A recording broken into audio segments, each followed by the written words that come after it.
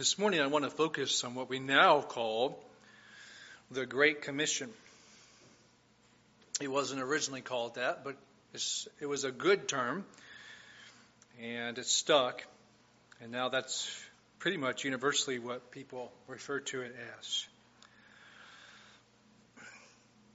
As we come to Mark chapter 16, I feel like I did this last Wednesday night with the teens when I was trying to teach them.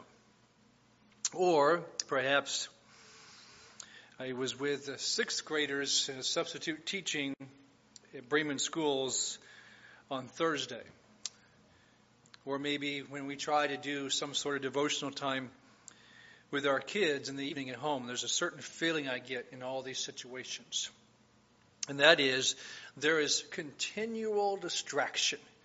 The kids always have something to say, or somebody spills something, or somebody's doing something they shouldn't, or somebody just gets up and walks away, and they're supposed to be sitting in their seat. It's like I can't get to what I'm trying to say because I'm constantly reaching out and trying to say, hey, stop, or hey, you need to do this, or it's just the way it is sometimes when you're dealing with children who are showing a lack of maturity. That is how I feel when I come to Mark chapter 16. There are a lot of distractions in Mark chapter 16. And I have to deal with the distractions. So I'm going to deal with them briefly. It's necessary for us to deal with them. But I'm looking forward to getting past the distractions and getting to the core concept of the Great Commission. So let's pray. Lord Jesus, there's some difficulties here we're getting ready to touch on. Please give me wisdom. Spirit of God, please prepare our hearts to sort through these in a way that would give you glory and strengthen us as God's people. Pray these things in your name, Lord Jesus. Amen. So number one this morning, as I've just alluded to, the distractions of this passage. The distractions of this passage. When I think I was a teenager, I remember, it may not have been my first time, but one of the first times I ever read Mark chapter 16. And I remember reading it and not liking it. It just felt weird. It was different, and it caused question marks in my mind. And so what I'm going to do is I'm going to read Mark chapter 16 and verse 9, and then I'm going to go down through verse 20. I'm going to read it with you, and then we're going to have some discussions. So Mark chapter 16, verse 9. Now, when he rose early on the first day of the week, he appeared first to Mary Magdalene, from whom he had cast out 7 demons. She went and told those who had been with him, and they mourned and wept. But when they heard it, that he was alive and had been seen by her, they would not believe it. After these things, he appeared in another form, 2 of them, as they were walking in the country. When they went back and told the rest, but they did not believe them. Afterward, he appeared to the 11 themselves as they were reclining at table. And he rebuked them for their unbelief and hardness of heart, because they had not believed those who saw him after he had risen. And he said to them, "Go into all the world and proclaim the gospel to the whole creation. Whoever believes and is baptized will be saved, but whoever does not believe will be condemned. And these signs will accompany those who believe. In my name they will cast out demons. They will speak in new tongues. They will pick up serpents with their hands, and if they drink any deadly poison, it will not hurt them. They will lay their hands on the sick, and they will recover. So then the Lord Jesus, after he had spoken to them, was taken up into heaven and sat down at the right hand of God. So there in your handout, 1A, to omit or not to omit. To omit or not to omit. Depending on your Bible translation, there may be brackets around or a note on verse 9, brackets on verse 9 all the way down through verse 20. And the difficulty is that these verses in the Gospel of Mark do not show up in most of the early manuscripts. And this is a difficult matter. It's a hard question for some people. But I'm going to state the truth. We have the bedrock truth that the Bible claims that it is inspired and authoritative, and that we have as scriptures, they will be preserved forever, settled in heaven. There is the reality on top of that sits on top of that, and it's an unmistakable reality, nobody can deny it, who understands the manuscripts that God has left for us, that there are minor differences among the manuscripts. And that we, through those who have a high view of Scripture, who believe that the Scripture is inspired, authoritative, and preserved eternally, that we will able to make discerning conclusions when there are differences among the manuscripts. And there are some notorious differences, and this is one of the most notorious ones. So as we deal with this, there are people, most God-fearing people who know, they've studied these things, they're scholars, and they have a high view of Scripture. They believe that God's Word is eternally inspired and preserved. Many, if not most, are going to recognize that these verses 9 through 20, were added after the fact by somebody who was well-meaning. And there were other portions of Scripture where this likely happened. Most Bible translations are still going to include them because they don't say anything that's necessarily inaccurate. They basically take and condense the endings from the other three Gospels and put them here as well. For those who like to study and think through all these things, I don't want to spend time on it this morning, but I just want to let you know there are legitimate reasons. The style here, the wording, the way things are phrased is totally different than the way Mark wrote in the rest of the Gospel. So lots of good reasons to question it. So when I say to omit or not to omit, there's nothing wrong, and this is what most translations have chosen to do, to leave this in here. It doesn't distract. It doesn't cause a problem per se. I guess it's distracting if you aren't familiar with it. But it is something we need to understand. This happens among the Scriptures. There are times when there are differences among manuscripts, and we have to make decisions. You also need to know when this happens, it doesn't affect any major doctrine of Scripture. There is no concern. There's no question about what God's Word teaches. There is no way of saying that there's a major conflict, so we don't know what God wants us to know among the manuscripts.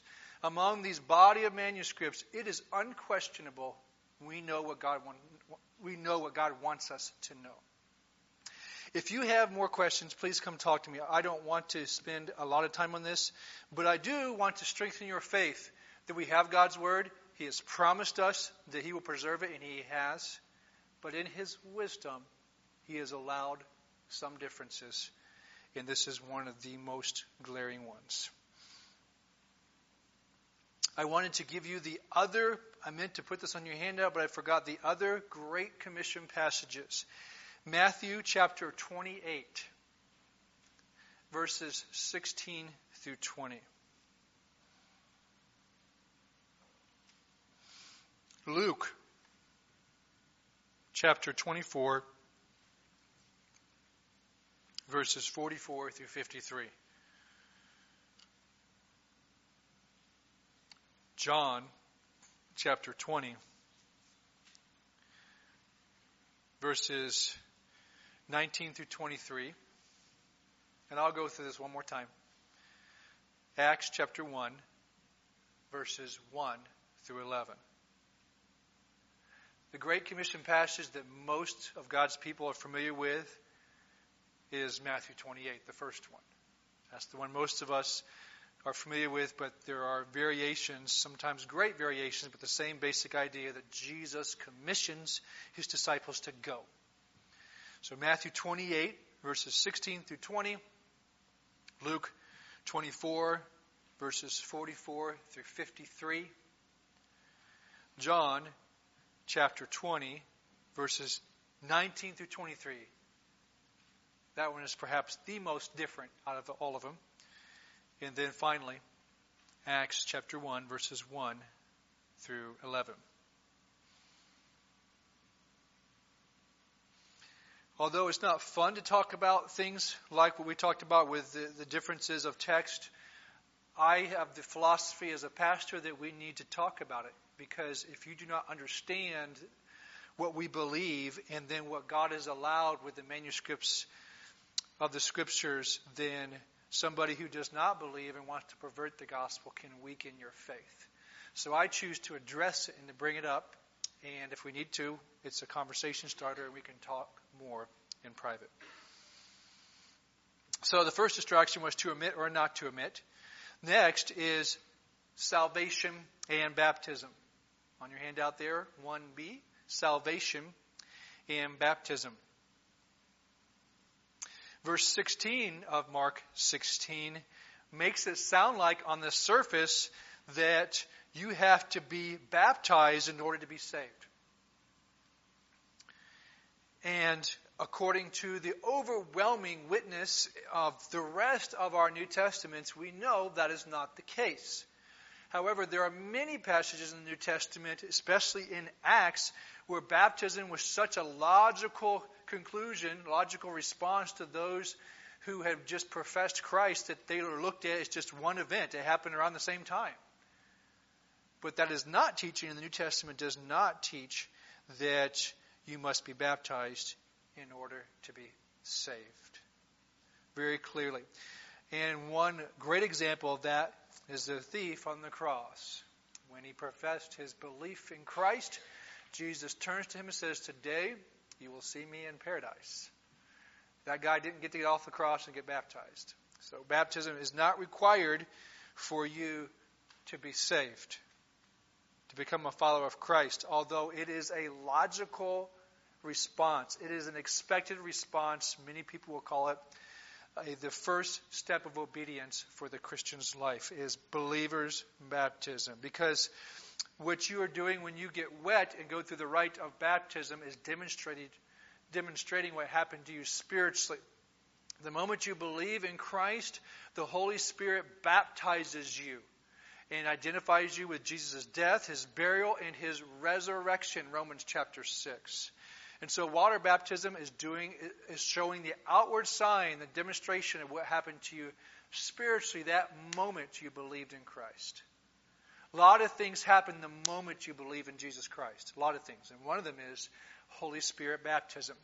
And when the Holy Spirit identifies you and joins you with Jesus' death, burial, and resurrection, he also, 1 Corinthians chapter 12, joins you, bonds you to the universal church, the body of Christ. Lots of things happen there, but it is inaccurate to teach that baptism is required for salvation. On face value, Mark 6:16 sounds like that's what it's teaching. That's where you have to look at the rest of the Scriptures to have a proper understanding. Next, 1c, signs and wonders. Talks about the handling of snakes and even the drinking of poison. And everything else that was mentioned besides the drinking of poison has some sort of connection to what the apostles did or experienced but the drinking of poison has no connection to the rest of the New Testament. However, signs and wonders, it's played up greater here than what is in the rest of the New Testament. We see in the book of Acts especially that signs and wonders, and we heard it this morning in Acts chapter 15, did accompany the apostles' ministry. Nowhere in our New Testaments is it a command or an expectation that will continue on in God's church. It was something that accompanied Jesus and accompanied the apostles as a matter of authentication of their ministry. But nowhere is there an expectation taught or requirement taught that it will continue in gospel ministry in God's church forever to the end of the age. Sometimes we hear of special things that happened, and although we should not downplay it, we should not expect it. Perhaps there are special things that happen, especially in parts of the world where they're especially dark, but the general overwhelming experience of God's people in gospel ministry during this part of the age is not signs and wonders.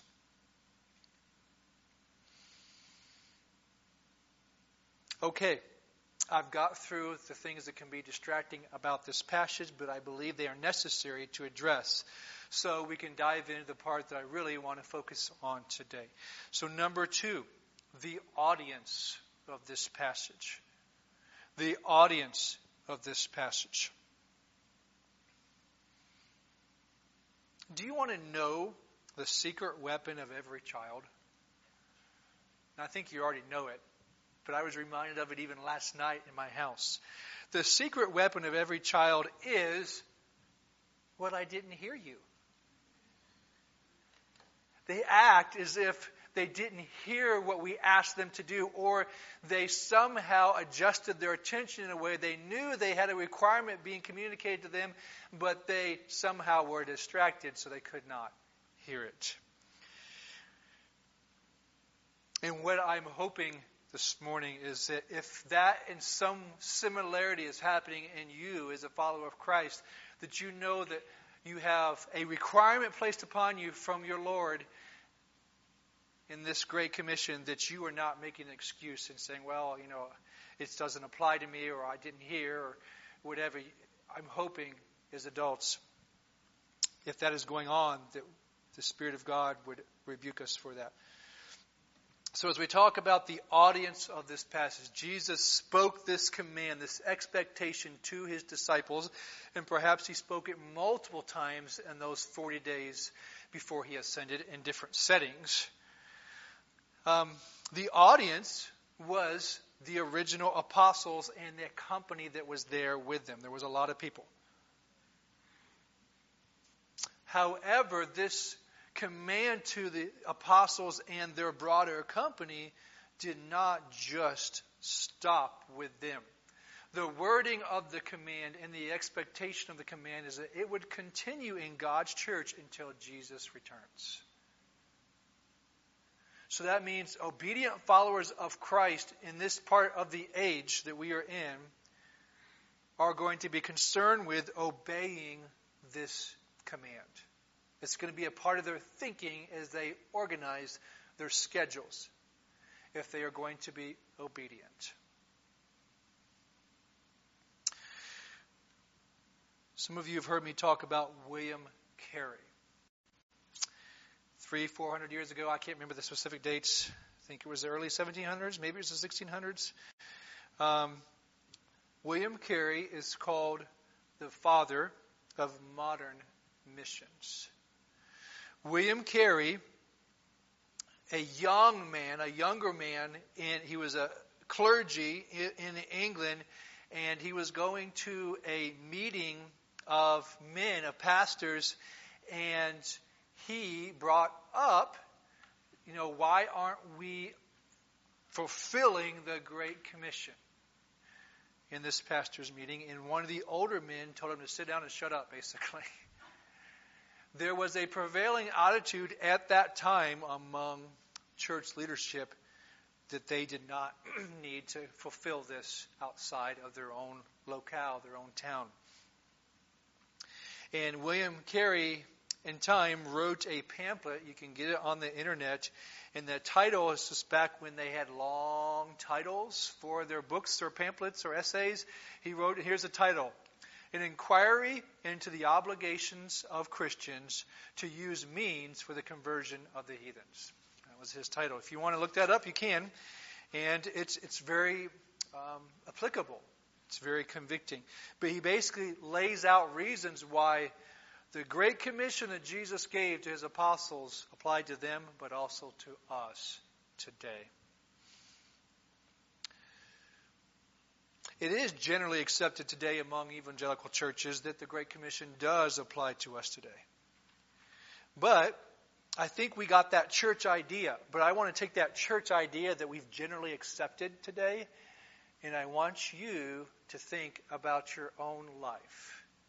Do you have, we're not even talking about how you can fulfill it, but do you have a good conscience before the Lord right now that you are an obedient Christian in this matter of God's expectation for you to give the good news of Jesus? Do you have a good conscience that you are obeying God? You are making this, I'm not saying it's going to be every moment of every day, but you have given this priority in your life.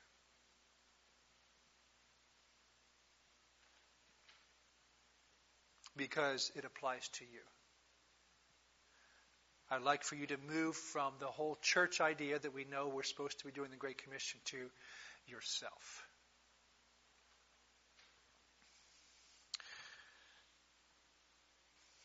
Number 3. Let's talk about the application of this passage. Let's get specific. Number 3, the application of this passage. I think the application of the Great Commission has been, I know on several of you here in our church, it's been on your heart, especially in the last year and a half. You've been talking about it, you've been bringing it up because you desire to see God work through you, through our church, for the salvation of folks. Well, let's get into the specifics. There are so many different ways, a lot of different ways you can apply this. And here is what I want to make sure as we seek to apply this, we also have a certain attitude about how we apply it. And here's the attitude I want to make sure we have. That we give liberty, broad freedom to one another on how we apply it. Because there are so many different ways we can apply it.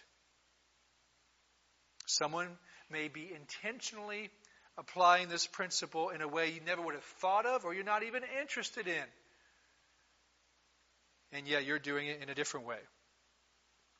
But the thrust this morning that I'm trying to make here is, are you obeying in this way?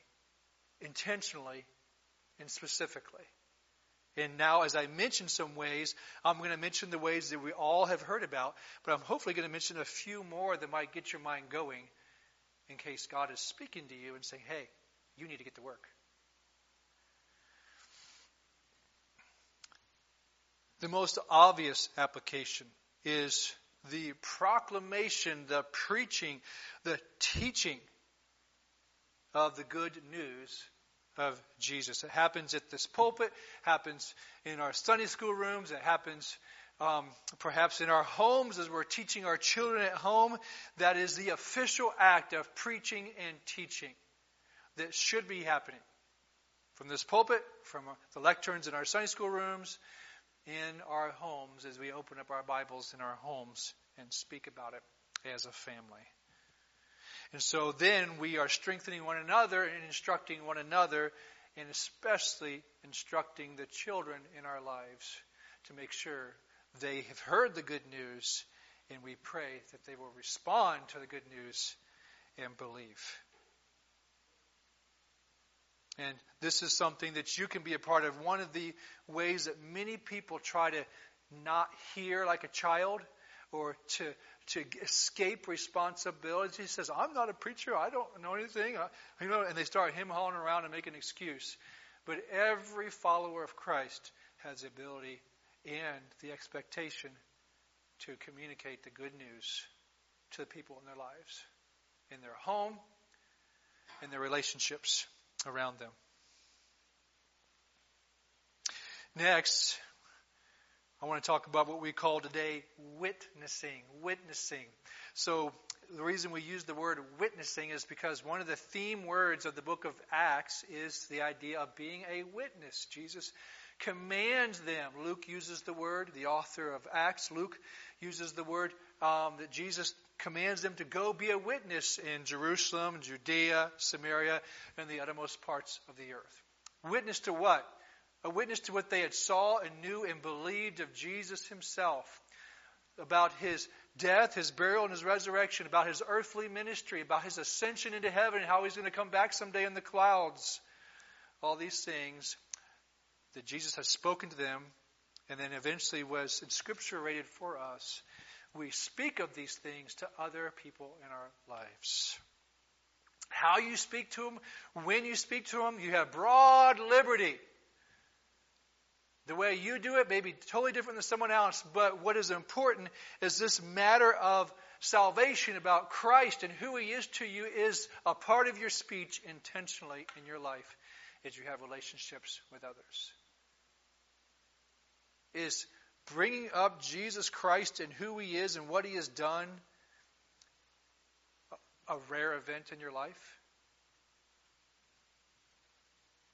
I wouldn't call that obedience.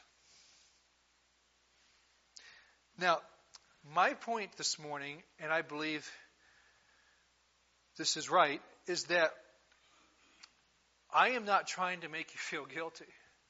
If guilt is your only motivation, you are going to be a miserable Christian. I am just pointing to what is, if you are a true follower of Christ, not just in name only, but not really a Christian. If you're a true follower of Christ, this is what the Holy Spirit is going to be touching on your heart about. Your motivation comes from God, not from a pastor guilting you. And it doesn't mean that, and some people are this way, and it's because they have an extra burden and an extra gift in this area where their whole life, that's all they talk about. Some people who are gifted to be evangelists, and they just go in the way you would never dream of going. But for the rest of us, you have a God-given motivation, if you are a child of God, that the good news has changed your life, and you're going to speak about it. You're going to be a witness to that because it means something to you. And so this is not a matter of guilt. And it doesn't mean that your full day is going to be consumed with this. But what it does mean is a matter of obedience is that you have made priority with it. Just as the New Testament makes clear to you that you are to make priority for God's church. If God's church always gets the short change in your life, you're not obeying. You're not following Christ in obedience.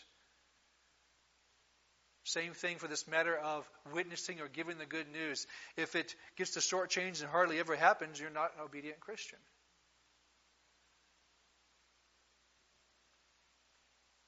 As followers of Christ, if we are going to obey Christ, we adopt His priorities, and that is reflected in our schedule.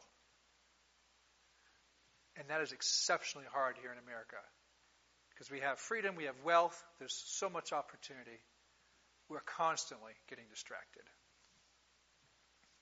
So we talked about the official act of preaching and teaching that we all can be a part of, at least on the teaching end. We talked about what we call today is witnessing. Another thing is tract distribution. We have these tracts, these little pamphlets in a rack out here. Some people, this is not one of my favorite methods, but some people love this method. They take one of those pamphlets out there out of the rack, and they're phrased in different ways, and they point different scriptures, and they like to give them to folks, or they like to leave them somewhere. So it gets somebody thinking about the good news of Jesus. That's a good way. Another one is evangelism programs. Our church hasn't done a study on one since I've been here, but they are helpful tools. There are programs like Evangelism Explosion, and there's so many different others.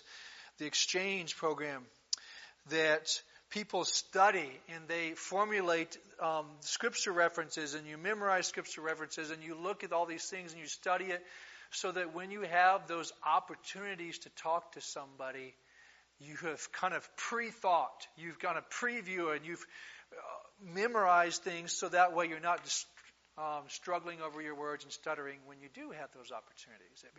It comes out of your mouth more natural because you spent 6-12 weeks studying it just to help your mind get in gear.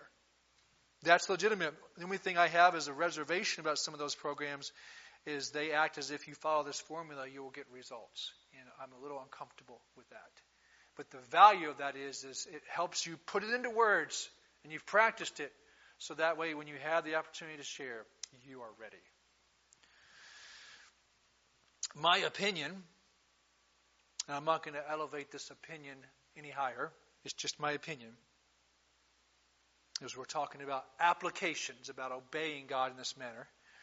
My opinion is that the best possibility for gospel impact is to live among the people and spend time with the people you are trying to reach. Many times, God's people, and remember this is just my opinion, many times God's people rely on chance encounters or these 5-minute conversations when you're out in the community, or giving somebody a tract that you don't know, or they rely on a church program to sow the gospel seed. And God does use all of these. Don't misunderstand me. But this is what we rely on sometimes, in my opinion, is that there is a much greater chance to reach the heart when we have been together over time. We have eaten together. We had shared life together. When we are not strangers to one another. When we're not strangers to one another, defenses come down and authentic, organic relationships happen, and real conversations about life happen that can only happen once you've been together and had a relationship for quite a while. So my opinion is that the best opportunity for gospel impact is to live among the people, be among the people, spend time with them. Let those defenses come down, and you can have real conversation. But in order for you to have those relationships, you've got to change your schedule to make sure they happen. But sometimes God will use your gospel seed, and you don't really know the person, or you only talk to the person 5 minutes a month or whatever. God can use those too. Don't be discouraged with that. But I'll just give you my opinion again, that I think there's a greater chance for gospel impact when you have ordered your day, your schedule, your life, so that you can be around unbelievers and have a relationship with them and have real conversations over days, months, years even. Okay, so let's transition for our application today. The question, which is the title today, is, are you making a great omission? God has given you a great commission that needs to be a priority in your life. Are you making a great omission in your life by not making that a part of your schedule? At least a consideration every week for you. Are you leaning in to God and His requirements, or are you making excuses and hardly ever getting around to them? Are you leaning into God's church, or is God's church getting the leftovers? Are you leaning into sharing the good news, or is that just happening on a rare exception?